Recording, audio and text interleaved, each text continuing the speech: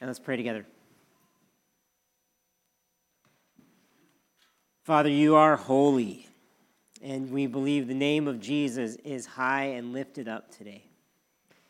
We pray that you would be honored and glorified in our praises to you.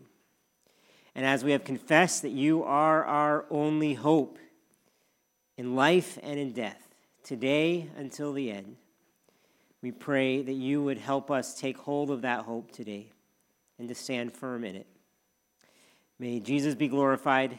May we be taught truth from your word by your Spirit to our hearts this morning, we pray in Jesus' name. Amen.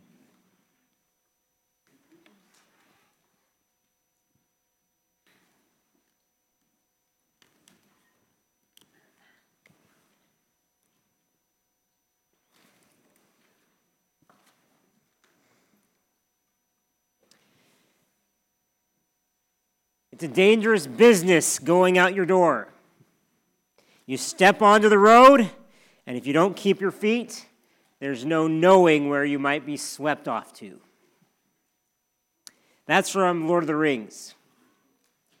But that's not just true in fictional adventure stories. It's true of many things in our lives. It's a dangerous thing walking out your door. Yes, you never know exactly what will unfold once you do. It's a dangerous thing walking into a church's door too. And I commend you for doing it. There's no knowing what might capture your heart and change your life. And it's even a dangerous thing to open up the pages of the Bible and hear what it has to say. Because once we hear words from God, we are left with choices to make and no excuses.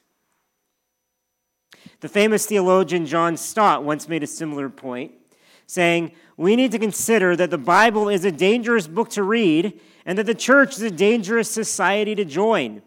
For in reading the Bible, we hear the words of Christ, and in joining the church, we say we believe in Christ.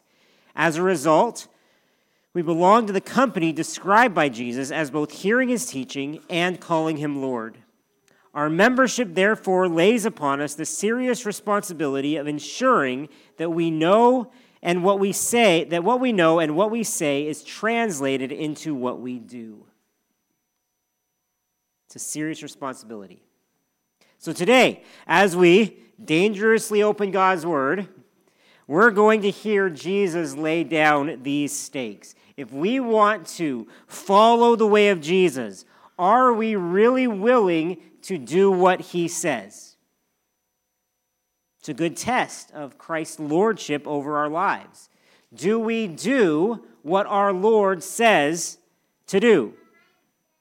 So let's turn together to Matthew chapter 7 once more. Matthew chapter 7, as we finally finish the Sermon on the Mount, after a number of years sporadically looking at this. If you have been with us lately in Matthew 7, you'll know that Jesus hasn't been pulling any punches. He sometimes said things that were really hard to hear and hard to accept. Enter by the narrow gate. Beware of false prophets or wolves. In verse 21, he says, "Not everyone who says to me, 'Lord, Lord,' will enter the kingdom of heaven, but the one who does the will of my Father who is in heaven." Last week we read of that dire and eternal danger of false professions of faith. Today, we'll see Jesus finish off his sermon with another danger, the danger of just mere intellectual assent. Believing something in your mind, but not living it out in your life. But he starts with the positive side, with a good example of what he desires from his people. And this is addressed to everyone who hears Jesus' words. So that includes you today. He says this in verse 24. "Everyone then who hears these words of mine and does them will be like a wise man who built his house on the rock. And the rain fell, and the floods came, and the winds blew and beat on that house, but it did not fall because it had been founded on the rock." And this is some of Jesus' most well-known imagery. perhaps thanks in part to children's songs. The wise man built his house upon the rock, and the rain came tumbling down. Now, while that song is great for the memorability of Jesus' parable here, it actually never mentions the point of it at all. So we might go away thinking the point is, be smart or you'll get wiped out. But is that the point? No, the point lies in what the house's foundations stand for. And Jesus tells us right at the beginning here, he says, everyone then who hears these words of mine and does them will be like a wise man who built his house on the rock. So the issue at hand is the doing, applying, or obeying of Jesus' words in our lives. What words? Well, at the very least, he's referring to his words in Matthew 5-7, though I believe he's speaking more generally about all his teachings. If he is Lord, if Jesus is Lord, then he is to be obeyed whatever he says and whenever he says it. So as he comes to the end of this talk, he presses us to put it into practice, basically asking, now, what are you going to do about what you just heard? What are you going to do about it? Because, see, using this imagery, everyone in the world is already building a house. Everyone is building a life of some kind on some foundation. We are choosing paths, making plans, forming habits, developing lifestyles. It's as though we are picking a site and choosing building materials and drawing up blueprints and then raising walls and running utilities and roofing and flooring and painting and decorating and everything that goes into this. But the biggest question here is not really what kind of house you are building, but where are you building your house? On what foundation? Because your foundation won't just help determine the structure of your life, it will determine the stability of your life. That's the big idea here. That wisely doing Jesus' words leads to stability and standing. Stated positively first, wisely doing Jesus' words leads to stability and standing. Everyone then who hears these words of mine and does them, or follows through, or puts his teaching into practice, or acts on his words, who hears these words of mine, and does them. Now, if you think about it, Jesus is making a pretty bold claim when he says, these words of mine. Right? Either Jesus delusionally thinks his words are pretty important, and he's selfishly demanding our devotion or misplaced devotion, or he knows his words are vitally important to our lives and well-being, and so he's graciously giving us an opportunity to follow his way. Which do you take him for? Are his words lunacy to you? Or are they the words of life? If the Lord's words are truly meant to give us life, and I believe they are, then we must never treat them lightly or frivolously or pick and choose what we like. His words are not like the words you'll hear anywhere else in the world, not like the words heard or seen on CBC or Spotify or YouTube or on Vice or the New York Times. His words are on a totally different level. And so we must hear them deeply, hear them daily. Hear them devotedly. You must not only hear them, but do them. which then leads to great blessing. Listen to the Apostle James echo Jesus. He says, "But be doers of the word, and not hearers only, deceiving yourselves." So this is another form of self-deception. We've seen a lot of that lately. "For if anyone is a hearer of the word and not a doer, he is like a man who looks intently at his natural face in a mirror. For he looks at himself and goes away and at once forgets what he was like. But the one who looks into the perfect law, the law of liberty, and perseveres, being no hearer who forgets, but a doer who acts, he will be blessed in his doing." So, may we hear his words, now not only thinking of other people and how it applies to them, we're pretty good at that, but meditating on how it applies to us and how we can carry out what it says. And then, most importantly, as the band Casting Crowns sings, may we not lose our follow-through between the altar and the door. Of course, that's easier said than done. And just shows, again, how much we need the Holy Spirit to remind us of all truth, to help us maintain resolve, and to grow good fruit in our lives. We need the Lord for this. So, what words of Jesus do we need to be doing? Well, it has to start, I believe, with accepting him as Savior and Lord and believing his good news, or the gospel. Like Mark 1:15, Jesus says, "Repent and believe in the gospel." Repent and believe in the gospel. This means recognizing that we are sinners who have lived opposed to God and his ways. We consistently fail to do all that God wants us to do. And yet, though we deserve his judgment, God yet made a way for us to be saved instead. He sent his son, Jesus, to earth to live the life that we couldn't live, die the death we deserved, and then rise again to give us life. Now, in response to that, we repent, or we turn away from our sin, and we turn to Jesus in faith. We confess that he is Lord. We pledge our allegiance to him as King. And when we do this, we become his disciples, committing ourselves to learn his ways, to follow him. And if you've never done this, I'd encourage you to do this today. We'd love to help you to repent and believe in the gospel. That's where it's all got to start.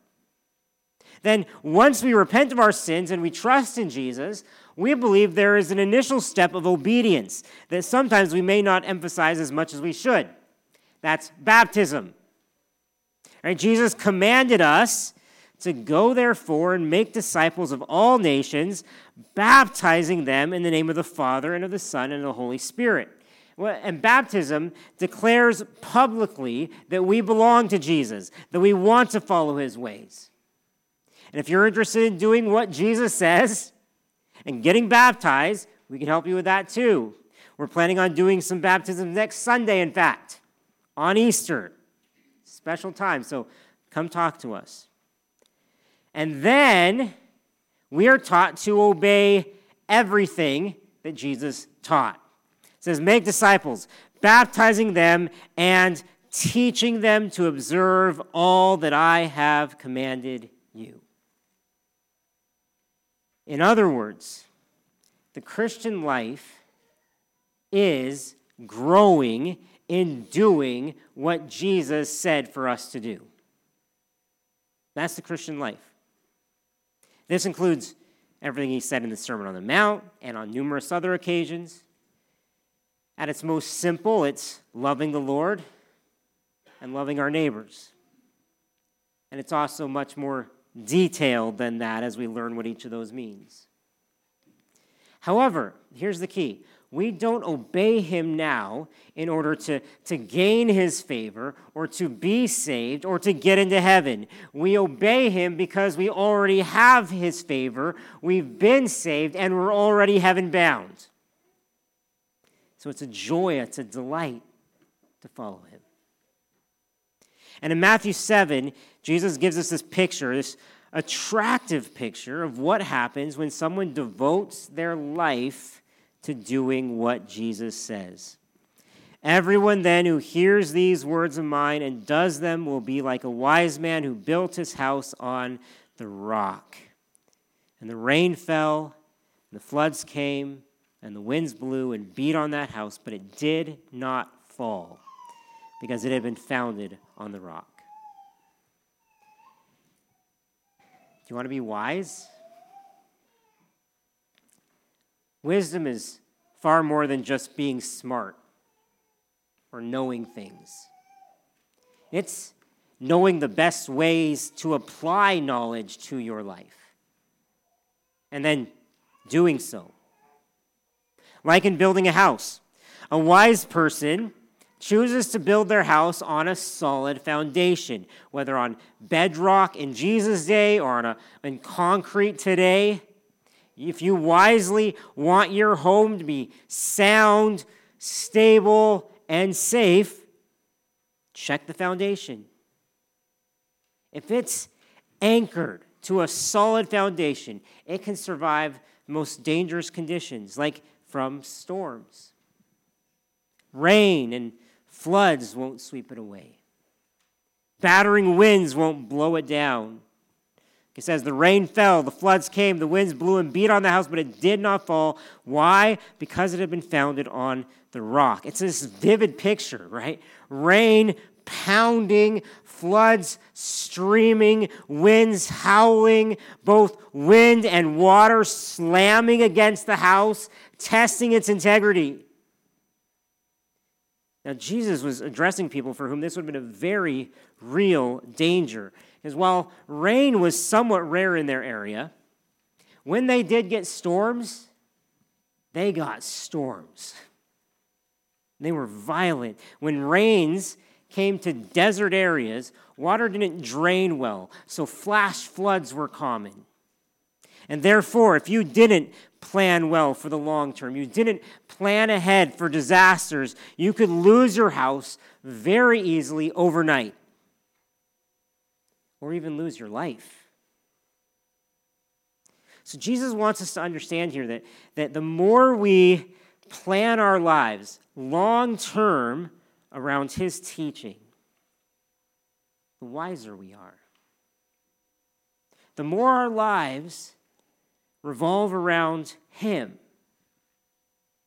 the more stable we will be. And we have to ask, though, what are these storms that Jesus is talking about? What's the parallel in real life?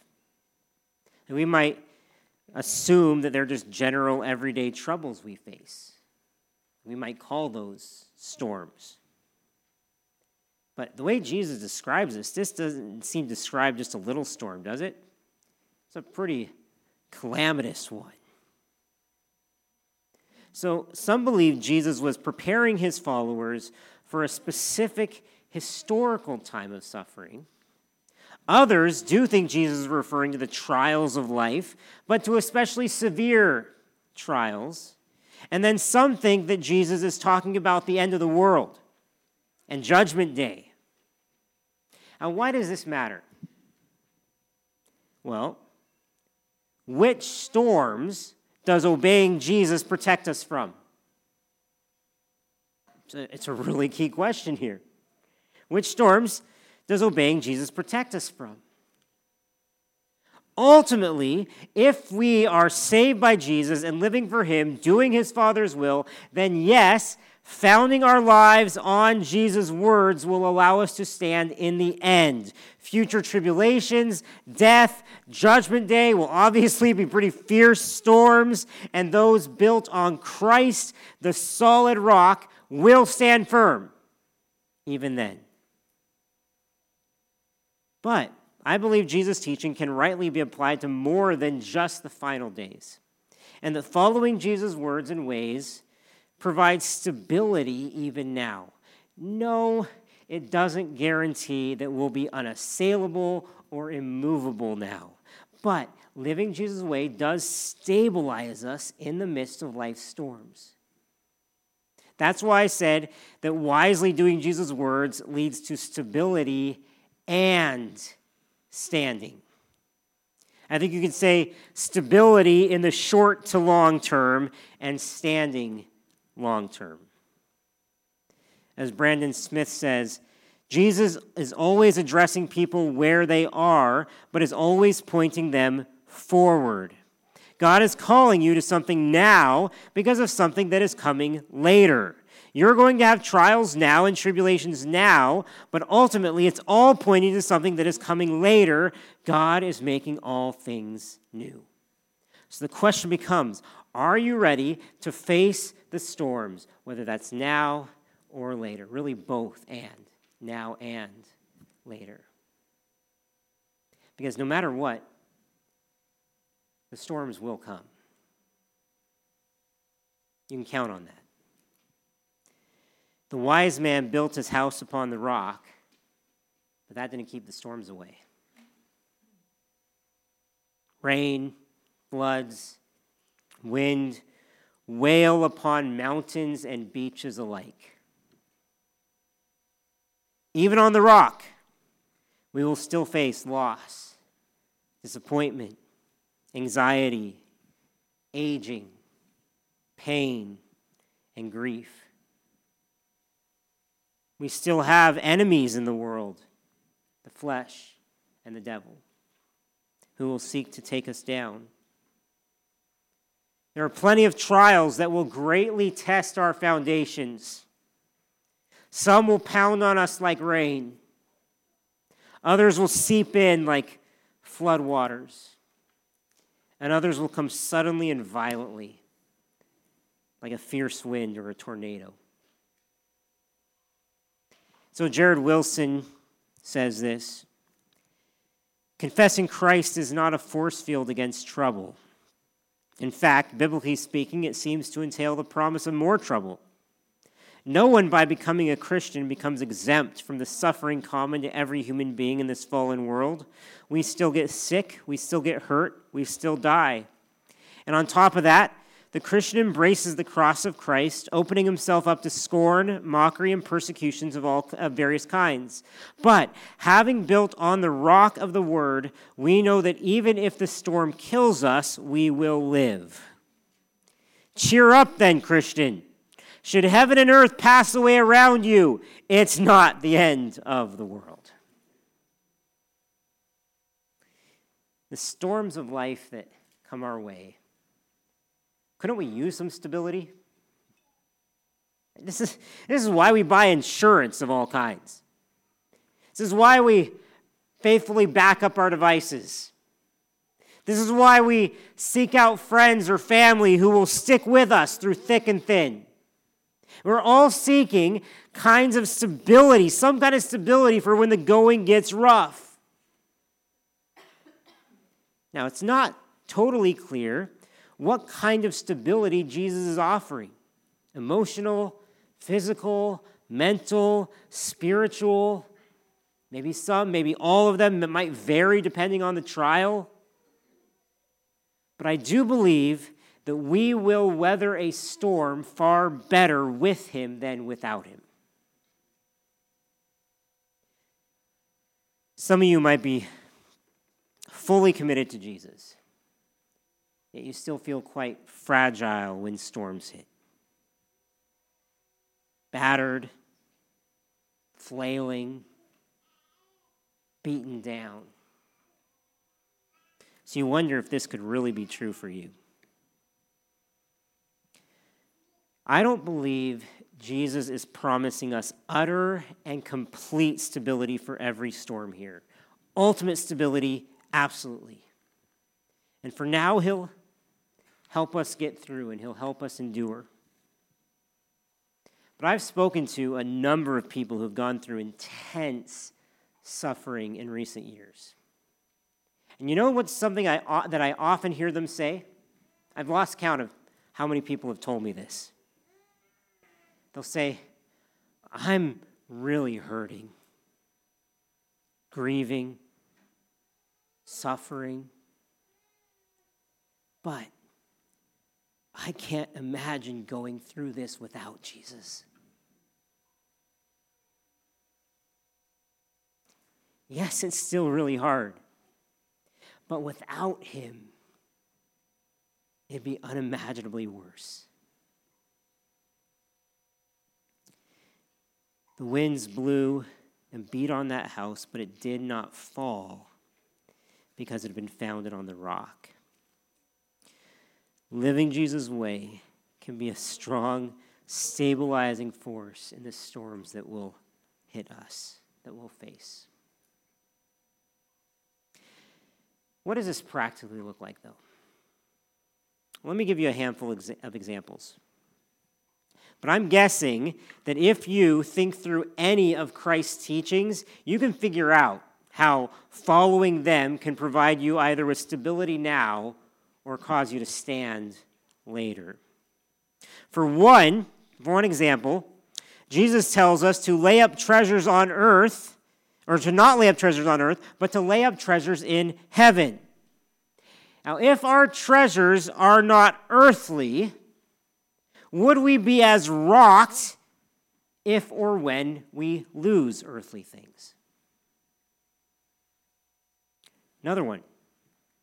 Jesus instructs us to not be anxious about our daily needs, but to seek first his kingdom, to bring all our requests to him in prayer, and trusting that our Father cares more about us than he cares for sparrows or lilies, who he obviously cares about, can definitely bring us a daily peace that surpasses understanding.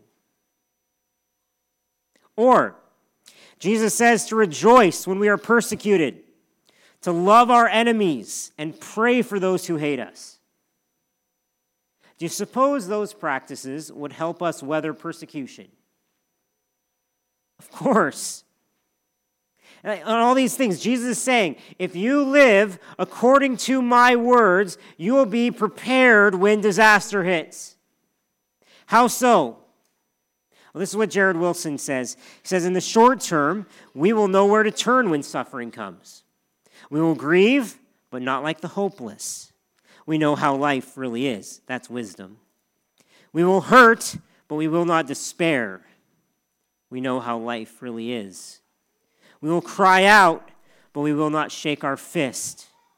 We know how life really is, because we know who life really is. The storm comes, and the wise are not utterly destroyed because they know that the one who controls the storm has secured their souls for all eternity. And even if he requires their lives for the moment, he will return their lives to them in glorious abundance.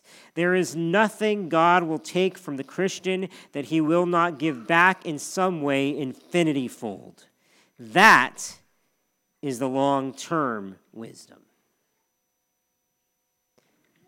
So, are you building the house of your life on hearing Jesus and doing what he says? And kids, I'm not just talking to your parents or grandparents on this. You're starting to build your life even now. So what are you building it on? What are the things you care most about? Will they last through a storm? Do you listen to what Jesus says in church and Sunday school and family devotions? And you want to obey him? Young people, the foundations you lay now will impact you for the rest of your life. Just ask anyone who's 10, 20, 30 years older than you. And older folk, no matter what damage the years have already inflicted on you, it's not too late to shore up your foundations or to begin to rebuild anew. Like, what do you want the rest of your life to be built upon?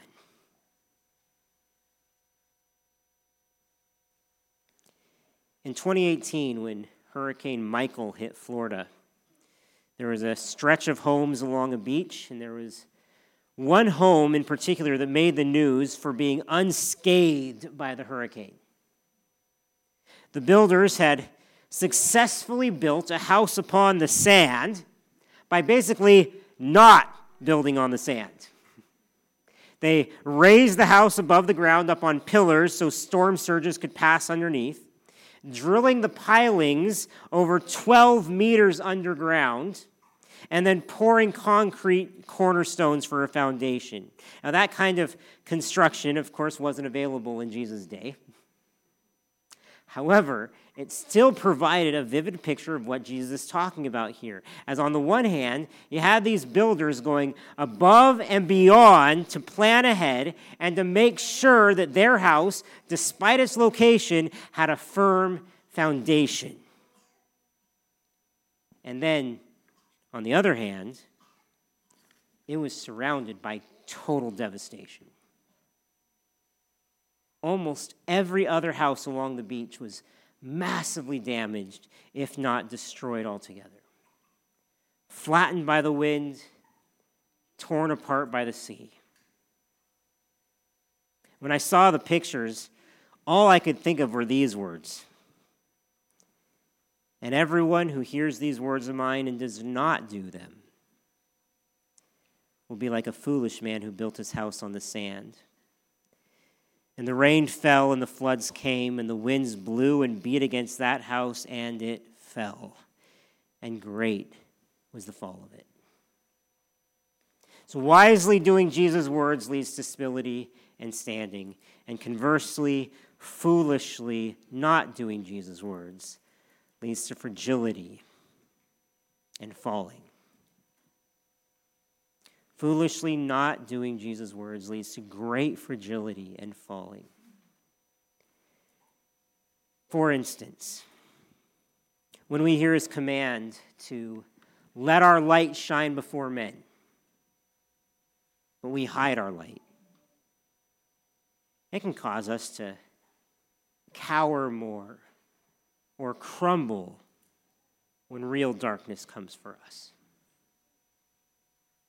When we hear him just say to cut off the hand or pluck out the eye that causes us to sin, in other words, to deal ruthlessly with sources of sin, but we refuse to do so, that preserves a weak spot in our lives where Satan is sure to attack more fiercely. When he says to not judge others, we keep right on harshly condemning them. That can erode godly community out from under us that would otherwise help stabilize us. And those are just a few examples of how not acting upon Jesus' words leads to fragility. If we know the storms are coming, but we don't prepare for them, that's the epitome of foolishness. And eternally, such foolishness leads to our houses falling entirely. On the day of judgment, this will ultimately and utterly be true. And the rain fell, and the floods came, and the winds blew and beat against that house, and it fell, and great was the fall of it. A sobering fact in this parable is that both houses could well have appeared identical. As each man built their house, a casual observer might have noticed no difference between them. Because, as John Stott explains, the difference was in the foundations, and foundations are not seen. Only when a storm broke and battered both houses with great ferocity was the fundamental and fatal difference revealed. Like, look at this parable. It said both men were people who clearly heard Jesus' words. Jesus is not contrasting a faithful Christian with a total heathen here. Both the wise and the foolish builder could have appeared to be good, moral, Christian people. They could be Bible reading, sermon listening, tithe giving, church going men and women. But the deep foundations of their lives are hidden, so we can't tell the difference. until a storm reveals the truth. Whether a trial now or a storm on the day of judgment. That house fell, and great was the fall of it. It didn't just fall, it says its fall was great. A mighty crash.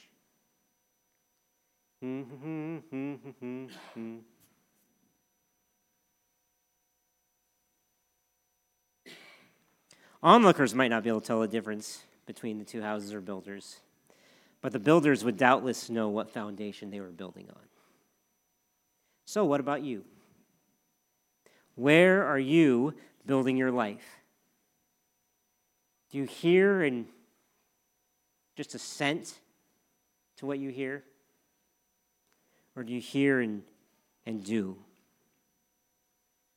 If you hear Jesus, even frequently, daily, weekly, every few months, but do nothing about it, pay attention. Because Jesus is talking to you. He's pleading with you to hear the warning. If you believe you know what's best, that you can take or leave Jesus' advice, I beg you to listen.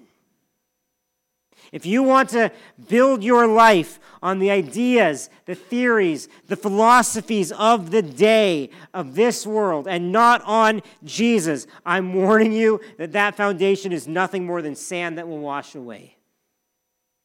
And if you maybe just haven't taken this very seriously or haven't thought really these things through, start today. Like you need to plan ahead. Your life needs to be built to last.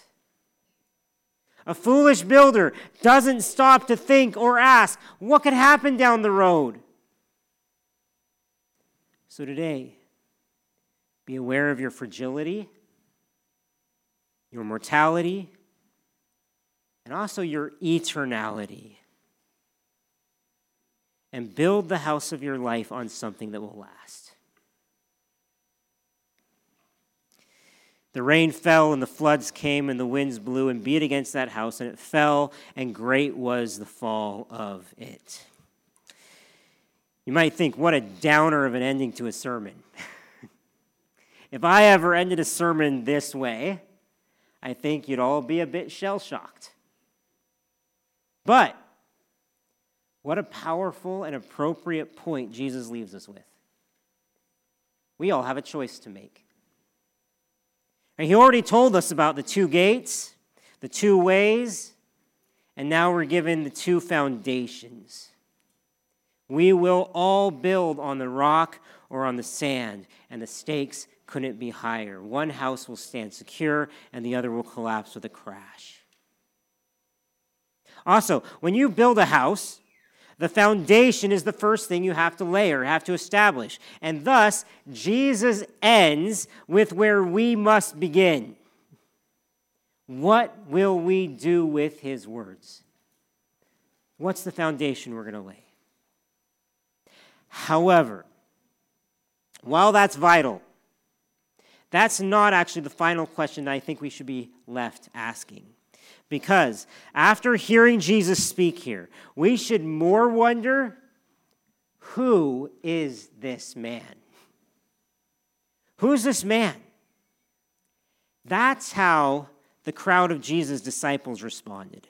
Look at the last couple verses here in chapter 7. It says, and when Jesus finished these sayings, the crowds were astonished at his teaching, for he was teaching them as one who had authority and not as their scribes.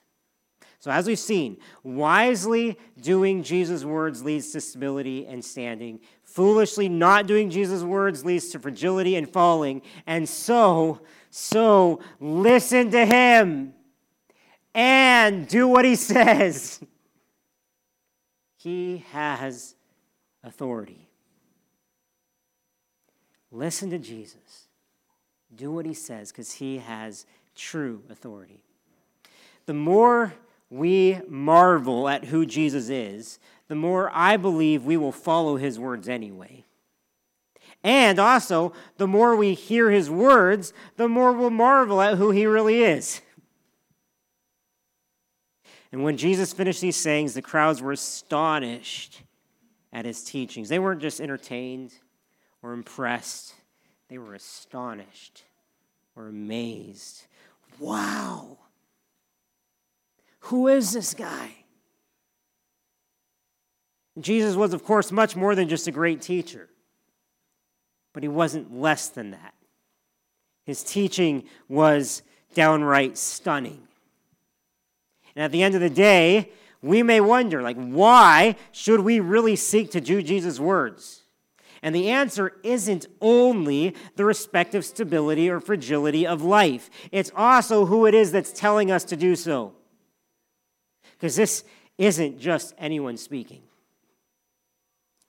And thus, after hearing this powerful sermon, Matthew directs us to consider the one who preached it.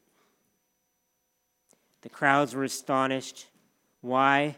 For he was teaching them as one who had authority and not as their scribes. The people's scribes were some of their religious teachers of the day. Some of them would have been decent folk, no doubt. Some of them would have spoken truth from Scripture, likely with some authority. But they didn't possess authority of their own. They just derived authority from whatever scroll or teacher they were teaching from. Our equivalents today could be people like pastors or authors or tweeters or podcasters. Whoever we're listening to, good or bad, could be like modern-day scribes for us. But the point is, there is a mountain of difference between Jesus and them. Jesus has authority. So we need to hold their words loosely and not build our lives on them, except to the extent that they are passing on Jesus' own words to us. Unlike people's experience with their scribes, Jesus taught them with a different kind of authority. As one commentator explained, the scribes spoke by authority, while Jesus spoke with authority. His authority came from who he was. If we were to slowly and carefully go through just the Sermon on the Mount, again, in Matthew 5-7, we can pick out places here where Jesus presents himself as the king of a kingdom, as the rightful legislator and highest interpreter of God's law, and as the greatest prophet ever. He even claimed to be the fulfillment of all the law and all the prophets. We could also point out places where he indirectly or directly claims to be the Messiah or the Christ, the Lord, the Savior, the Judge, the Son of God, and even God himself. Immediately before our passage today, he said, "On that day, many will say to me, 'Lord, Lord, did we not prophesy in your name?' And then I will declare to them, 'I never knew you. Depart from me, you workers of lawlessness.'" Now think of what that means. He claims he himself will preside over Judgment Day, hear the evidence, present the sentences. He is the one who will decide and declare everyone's eternal destiny. The basis of his verdicts will be people's response to himself, and the worst judgment will be being cast away from his own presence. In summary, Jesus laid down the law of God and taught with the authority of God himself. He has the staggering audacity to expect us to build our lives on his words, and he says that those who do so are the only eternally wise ones.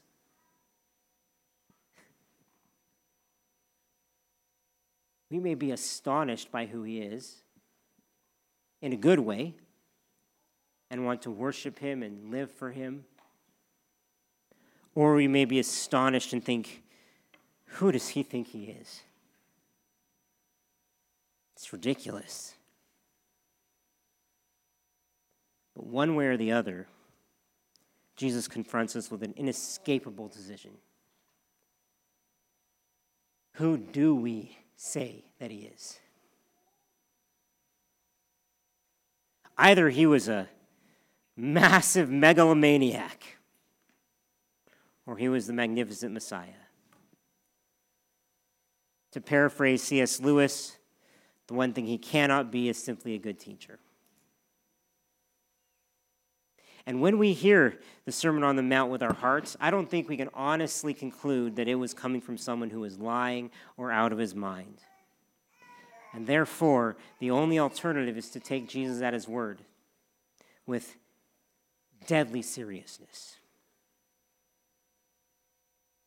So, among the deafening cacophony of voices that are clamoring for our attention today, listen to Jesus and dare to build your life on his words. Ultimately, when we do as he says, the foundation we build on isn't just his words, but himself. We're placing our lives into his story and building them on the work that he's already done. And today, if you hear him and decide that he really does exude authority, don't walk away unchanged. If he is who he says he is, we must listen to him and do what he says, following his way, even if his way leads to a cross. It will also lead to an empty grave and to a house that will stand through every storm you face, both now and forever. Let's pray.